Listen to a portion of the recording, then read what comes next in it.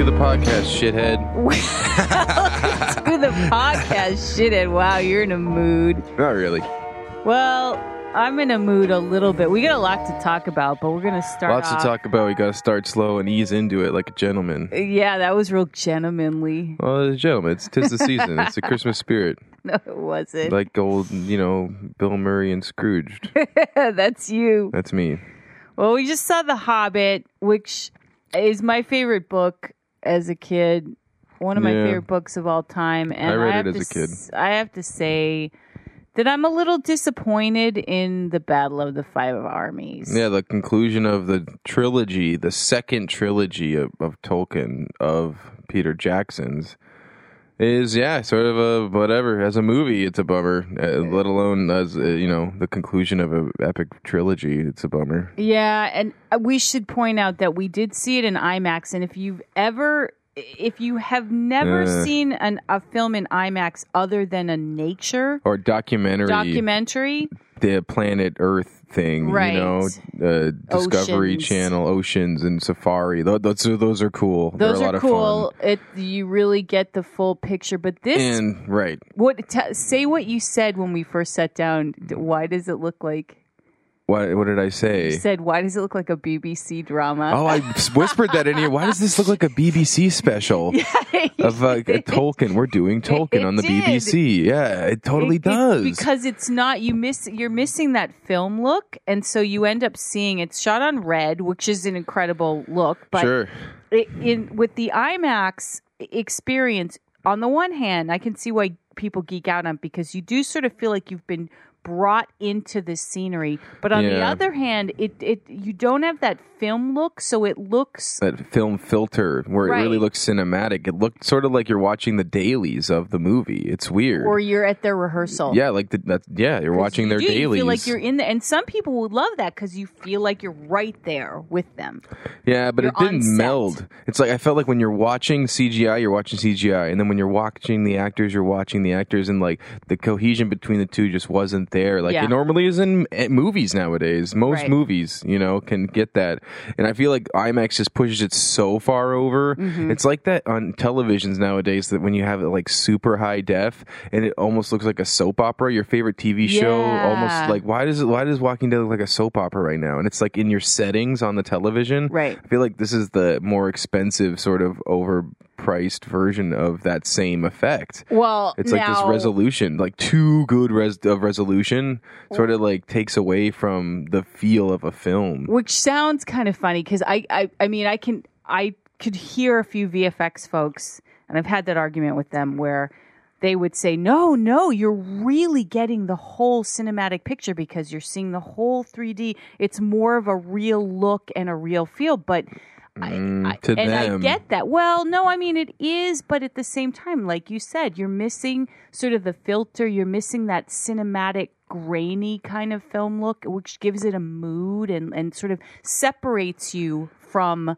what you're seeing. Well, it looks like you're watching filmed theater, kind of. Yeah, it does. It looks like you're watching a filmed theater show. And I didn't realize that I had never seen a movie in IMAX that wasn't a documentary till this movie. Mm-hmm. And I was like, I guess I haven't, because I would have remembered. It's just sort of like, I don't know, it kind of pulled me out of the experience, and I had sort of a lack of interest a little. I didn't feel as invested in the movie, and I really feel like, because there's a big, especially in the opening sequences, these big sequences with smoke and the burning and this important. And the town is sinking into the sea, and you can really see where the CGI is and where the green screen is and where the actor is, and like going around. On their own, independently, they're both sort of good, even though the acting stuff still looks a little like I said, it doesn't look like a movie, but the CGI, it's really clean and stuff, but it looks like there's the CGI. There's the, that's a green screen. There's the actors. Yeah. And it was just weird, and it kind of pulled me out of what was already sort of a mediocre movie. Well, and in fairness, you're not as into the source material as I am. I am but I really like the second movie, Smaug. Smaug was the best of the three. That was the best. And I want to, for those of you out there who were fans of the Tariel Keeley story, a lot of people who are purists of the books hated it because she wasn't in the books. He doesn't exist. And they created this love story out of nothing. Yeah. I am a fan of the books, but I really liked that love story. I liked what they did with it in Smaug. They let you down in the third one because they don't really fulfill it in any way. Yeah. There's no real payoff to that storyline. And they kind of dismiss it. Like, it's sort of brushed over until the end where he is killed. And then you're like, yeah, spoiler. I mean, if you've read the books, you know that it's super not a spoiler. And Feely all die. And so they stick to that. Which I think made sense that they did stick to that. And of course, I mean, he had to. That's the story, man. You can't change the story that fucking much. And he does, and as predicted, he dies trying to save her. Yeah. Yeah, that's of course. And she tries to save him, and they do have this moment. She, after he's dead, she kisses him, and there's this necrophiliac She has the little moment. She had like a little stone that he gave her. The one that his mother gave him, stone and he polished gives it to stone, her. and she has it, and then she sticks it in his butt. His hand. His butt. His hand. It was in his butt. No, that was that was a nice foretold moment by the scriptures. But I don't know. I felt unfulfilled. I felt ripped off from that storyline, and frankly, if they're gonna do it, then I felt like they should put it in there some more. And what they did instead was they spent a lot of time with Thorin having dragon sickness, going mad, yes. being gold crazy. Yeah. Which was whatever. It's the thing much. about that movie is not a whole movie in its own, especially not a 2.5 hour movie. No. So it's like, what do we do with the remainder of this story, which is basically the third act? Yeah, like how can we make a whole movie out of one act of a book, or the one sort of like third act and conclusion of a story, the end of the arc? And it didn't go well because you're fucking look what you're working with the end. Like Smaug dies in the very beginning. Because he kind of has to. Like, how long can you have that story drag out and then still tell the other story without the movie being 3 hours? It was still 2.5 hours anyway, and I just wasn't. I don't know. I didn't really care. I think it was a mix of the viewing experience and then this, like, the pacing of the story. And then Peter Jackson, like, if you saw Return of the King, which everybody did, it won Best Picture. Right. But he does this whole, like, post-amble thing where it's like you really, he shoves it down your throat. 20 minutes of it. Or, like, up your butt, however you want to look at it, because you're just forced to just, like, sort of look at Frodo longingly as he stares into Sam's eyes. And it's just, like, back to sit back. And he does these, like, close-ups of faces and just holds it. And it's holding. And then it's back to him. With the glow look. Too, that kind of glowy look. And then it's on Bilbo, and then it's on Gandalf, and they're like sort of half smiling, like looking fondly, like what an experience we've shared. Yeah, you can tell. I feel like Peter Jackson like just doesn't want to end these movies. No, clearly not. So in that end conclusion of the Return of the King and now this Five Armies, it's just you really feel like he's like, you don't want to, like, dude, it's done. Just let us go home. I want to go home. I know what happens. Like once you know what happened, like you said, you're basically paying for like a pay-per-view fight of this battle. Like you're going to see the Battle of the Five Armies. Mm-hmm. So everything before and after, you don't really need to drag it out so much. It's just, it just becomes boring. And if they were going to drag it out, like I said, I wish that they would have put more of that love story or something else in there, because the whole Thorin going mad thing was really boring. And they remember the scene when the Lady Gadriel, played by Cate Blanchett, comes to Gandalf's rescue. Yeah, that whole sequence was super kind of cartoony. Yeah, it was. Again, it might have been the IMAX, but it really looked, because they're fighting these ghosts. Looked weird. Yeah, Hugo Weaving was there, and then Christopher Lee is there. And it was a little silly when he comes out with the sword. It's almost like I wanted to laugh a little bit. It's sort of cartoony. Yeah, it's kind of like hokey. I mean, liberties are taken. Peter Jackson wrote the screenplay with Guillermo del Toro and 2 other people. I don't remember their names. I didn't recognize their names. I forget her last name, but she did like the Comic-Con panels, and she knows her stuff. She's been on Colbert, and she's done the whole. She's the one who he did the Hobbit, the Tolkien off with. Oh yeah, and so she knows her stuff. I'm sure she does. And I think largely they've done a good job with these screenplays. It's just there is in all of them a hokey element. Yeah, it's a super, like, this is a PG-13 movie. Yeah. And the fighting is, you know. Well, like you said, this sort of like longing staring. It's like longing, fondly longing look into each other's eyes and just holding 20 it minutes. and then back to Bilbo. Okay, now back to Gandalf. Okay, back to Bilbo. Now how's Bilbo feeling? Oh, he's still like looking in his eyes. So what's Gandalf doing? Oh, he's cleaning out his pipe. Oh, no, it's that was a little funny. That was a little funny. Yeah, there's hokey elements. There always is. They put in these sort of like little cornball moments and stuff with the orcs, and the orc like trips and like hurts himself, and like, oh, that's so funny. Yeah, I guess it's funny. Well, I would still give it justice, but I'd give it like low justice. Like what? What would your number be? I don't know, like a 6, like a 6.5. I'd probably give it a 7, but I'm more of a fan of the story. Yeah, like Green Lantern. But I think a 7 is as far as I would go. Yeah, I wouldn't go above a 7, man. No way. I'd give Smaug like an 8. I'd give Smaug an 8.5. Hey, Smaug. Or I would give it an 8.5. I really liked Smaug. That was the best one. That was the best one of the 3, I think. The third one's always the weakest. You know? I mean, at least in these two Although series. Return of the King is the one that won Best Picture. Yeah, well, it's one of those things. I probably had to give it to a different movie the year before, or the 2-3 years before that. And yeah, you know what I mean? that happened to be the one that they could give it to. I know, you're right. It is all about time. It always happens. Yeah, and it's, you know, and it's the conclusion of the series, so like we'll give it to this one, I guess. It's not the best movie in the 3 out of the 3, no way. No way. No way. You lost me. Like, you held me here for so long. You know, it's like less is more. Mm-hmm. I see it all the time with stand-up shows when they go on too long. People were really enjoying themselves half an hour ago. They were having a great time. And now they're just like waiting to leave. Like that first break in the, you know, the silence, in the act. It's like, okay, let's go quick before they see us. Good analogy. That's kind of how you feel with these. Yeah, it happens. And you're just like waiting. Okay.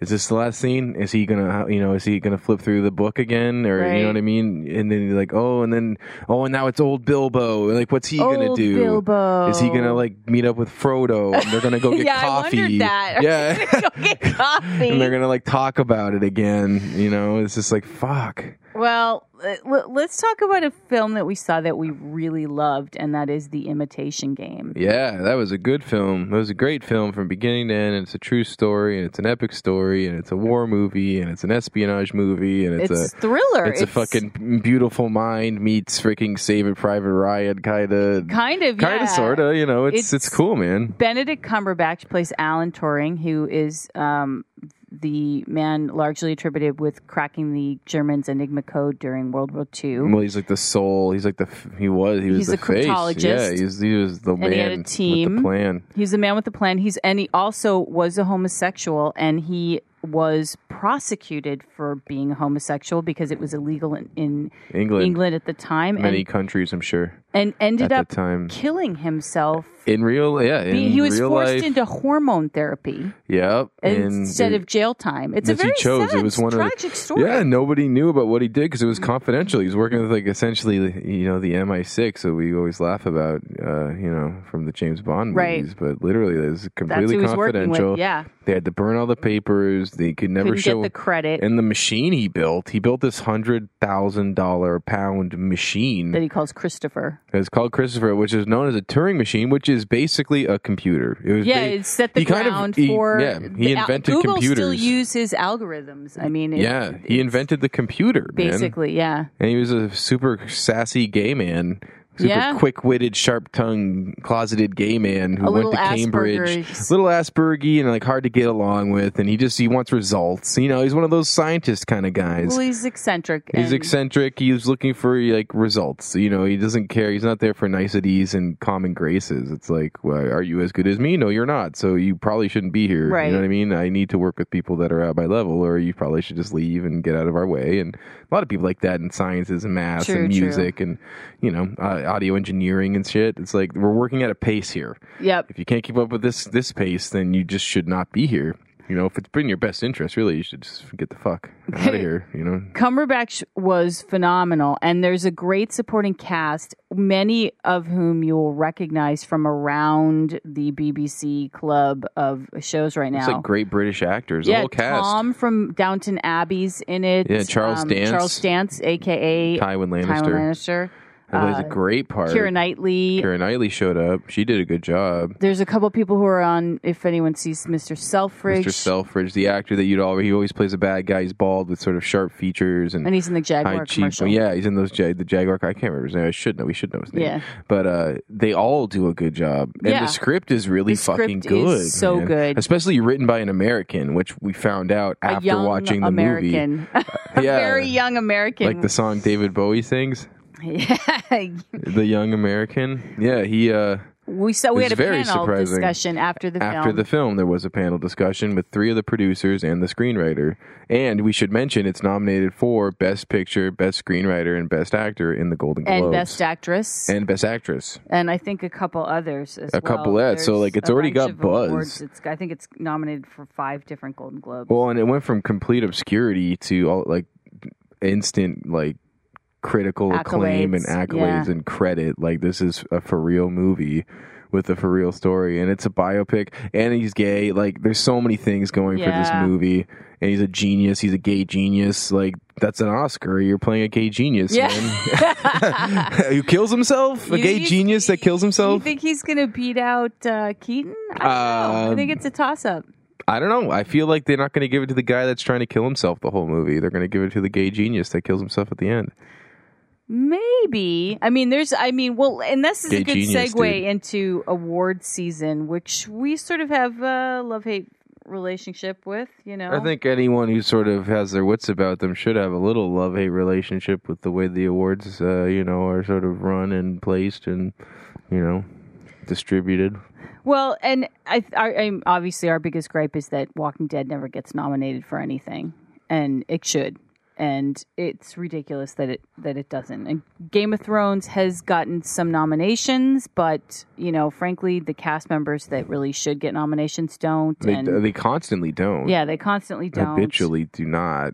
It just seems personal. It seems like you're really having to turn a blind eye to something that's to the like genre. I think it's a prejudice against the genre because Walking Dead, for sure. And although American Horror Story, Freak Show, and all the others, that has won a lot of awards. Well, yeah, but there's like music in it, and it's sort of campy. It's really still horror. It's pretty hardcore horror. It's horror, but there's some real campy elements to that versus something like Walking Dead or Game of Thrones, where there's no sort of winking at the camera at all. You know what I mean? Yeah, but I feel that Andrew Lincoln, at the very least, should be nominated for Walking Dead.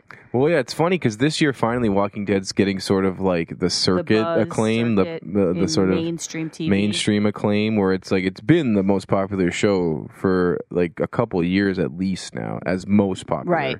And it's been a hit from the beginning. Yeah, from the beginning, it's been this fucking runaway hit. Yeah, and so now all the fucking talking heads on TV are like, me and my husband love watching the show. We stay up all night and we fucking binge watch it on Netflix. Like we started last month. It's like shut up, stupid. Yeah, you're not stupid jerk. Fan. No, just know you have to watch it now. So the award season kicked off with first the SAG Award nominations, and then last week were the Golden Globe nominations. As far as Best Drama Motion Picture, Foxcatcher, The Imitation Game, Selma, The Theory of Everything, and Boyhood, which I loved.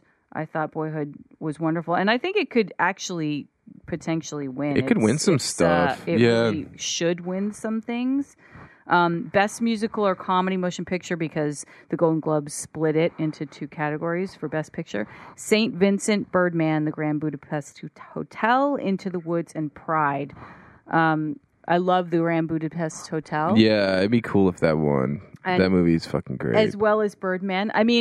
Birdman, yeah. Birdman's very good. Into the Woods is getting a lot of buzz. We have not seen it yet. I don't know how you feel about seeing it. I kind of would like to see it. I saw it as a play. My mom did the play in Saudi Arabia. She did Into the Woods. She played the wolf too. Wow. And they made the mask. And so I've seen Into the Woods. I was a very young child, but you know the songs, you know the story. Sort of. And it's been around for a while. That story.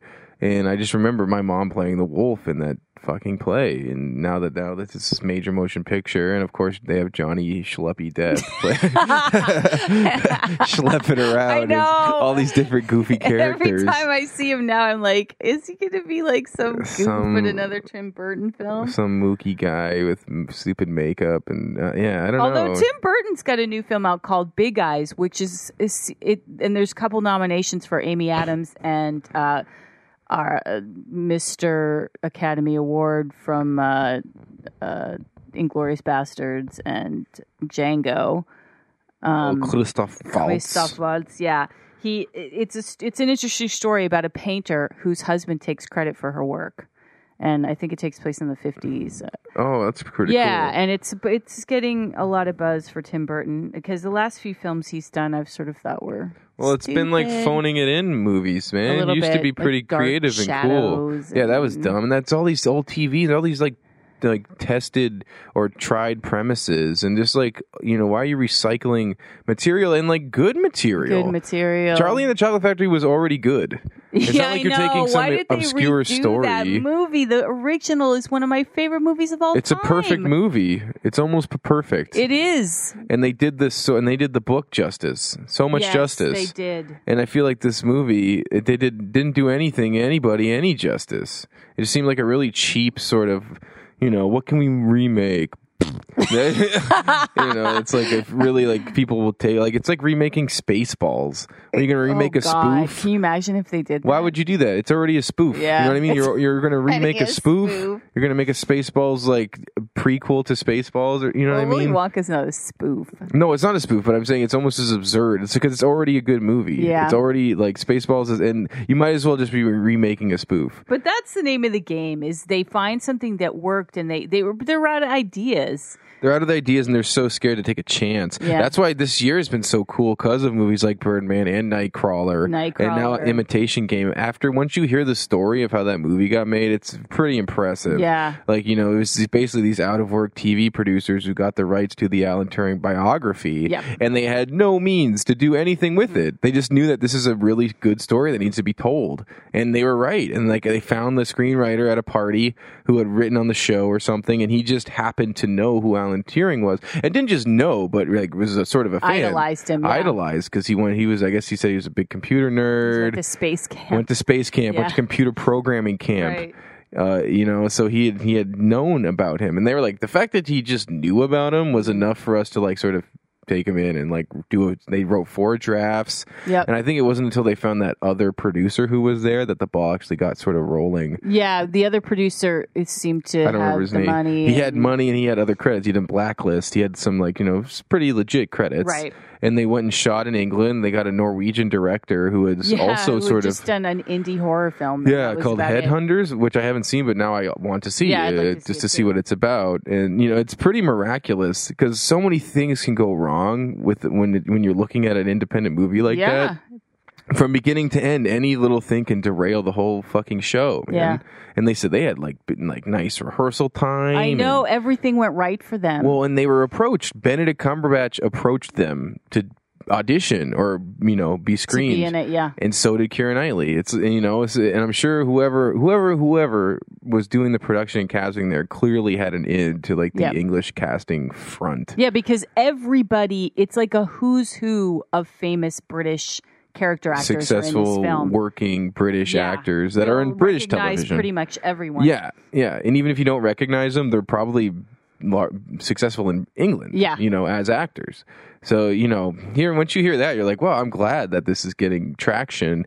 And Benedict Cumberbatch, he fucking delivers. His performance it's key to that movie. His being cast as hot as he is now. It made the film, yeah, it totally made the film. And his interest, it's cool that he expressed interest in they're doing that. I want to read the script. I want to see, what is all this about, and then sign on and do it, and probably for a pittance of what he normally receives.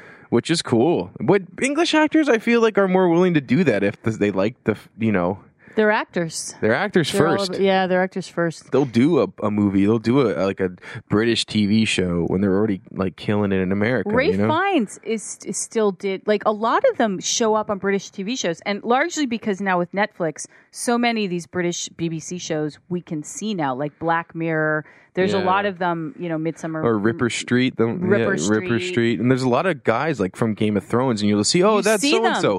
Oh, that's Bronn or Bran from, or not Bran, Bronn from Game of Thrones. Oh, he's in Ripper Street. Oh my God, he's in that. Yeah, and it's constant because I follow on Netflix Midsummer Murders, which is essentially the UK's Law and Order. It's been on for something like 20 years. It's two detectives, following these murders in the Midsummer region, and everyone. I mean, I just saw Henry Cavill, aka Superman, on an episode.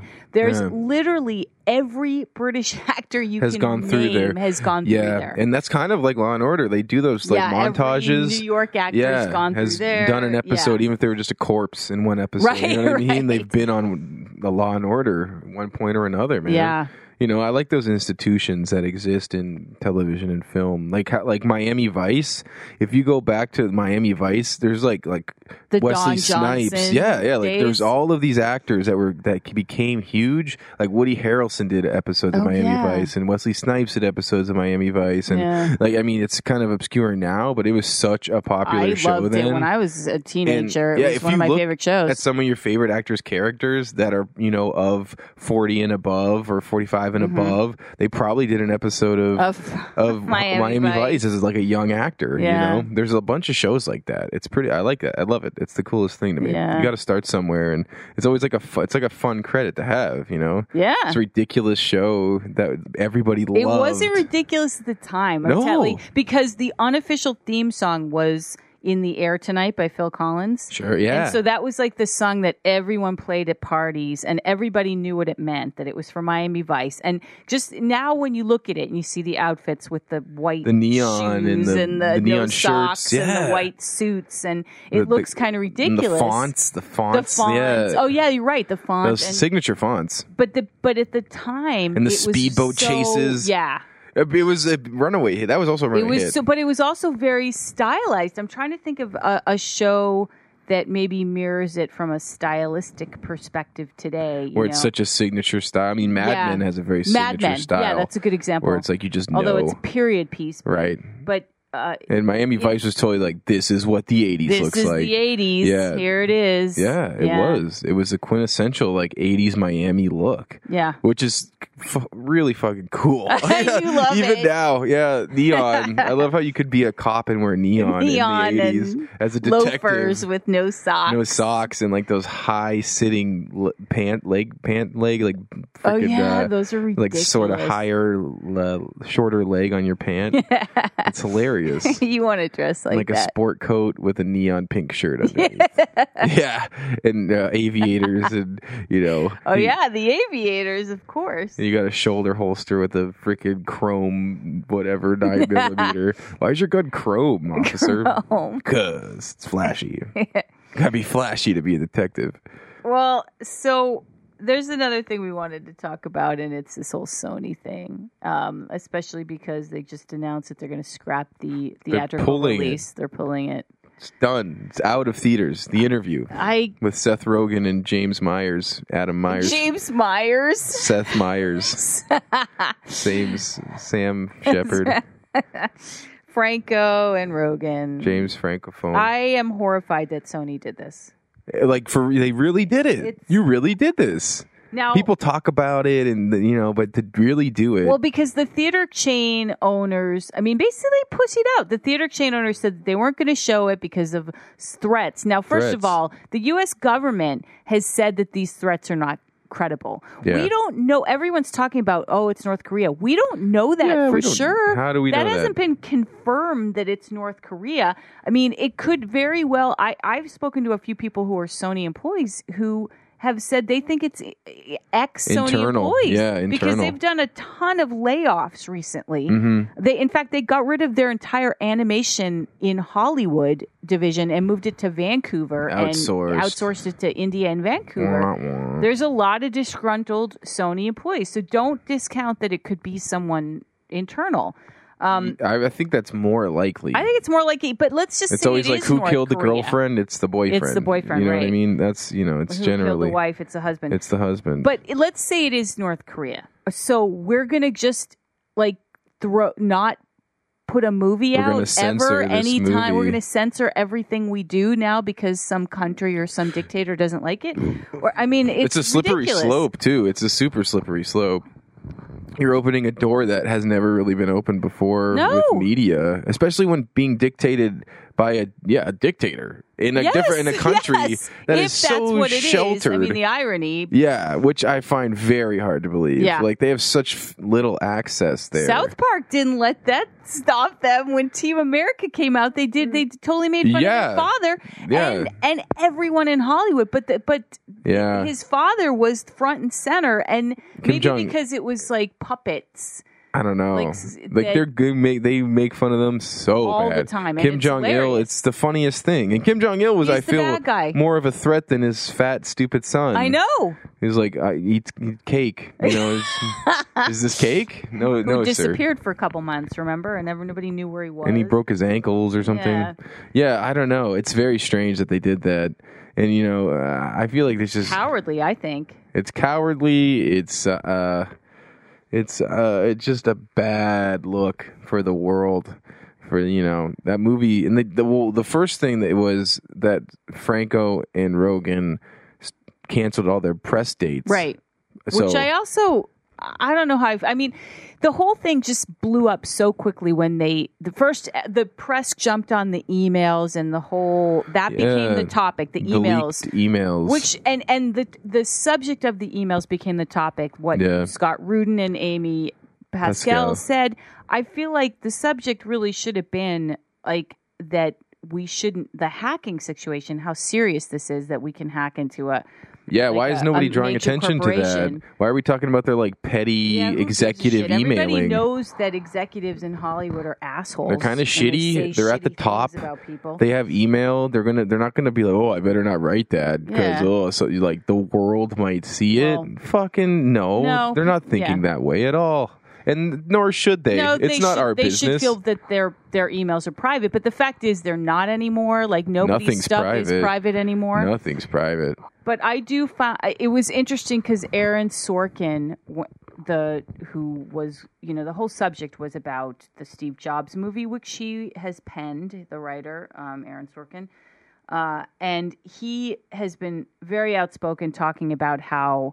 He feels like the media should be ashamed of themselves for doing the content of this, and they should be more policing of the fact that this is a serious crime, which is true. I always find it interesting when the media talks about the media not needing to do the media stuff. Then you hear all the media people saying, there's criticism about the media. Well, who's the media? Aren't you the media? Is someone going to take responsibility for being the media? Or are you just all going to say, people don't like that the media do this. And now the media is doing that. And well, it's like when a media person has a kid and then you have to hear about their childhood story. Oh, God. I didn't want to hear you reporting on Kim Kardashian's kid. Now I got to hear about your fucking kid. Yeah. And all the fucking pictures and shit and the christening and no, you're here to tell the news. Are you talking about Savannah Guthrie's baby? About anybody, whoever the fuck is perpetrating anybody this. The news people, they should just be reporting news. Their kid's birthday. Let's cut to selfies of your kid's birthday.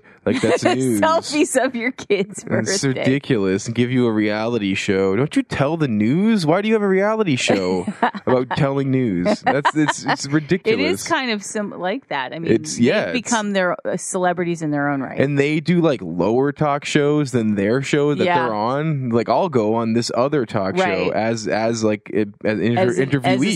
as a celebrity. We have so and so. Yeah, they'll go on Seth Meyers. They'll go on Fallon. Or even other sort of whatever third party network stuff too, and cable stuff. Yeah, and they'll be we have so and so who's national whatever, and we got him on our cable show. Yeah, I don't know. It just seems I don't know. It's ridiculous. This weird paradigm shift in media where everything's media and the media is talking about the media. I know.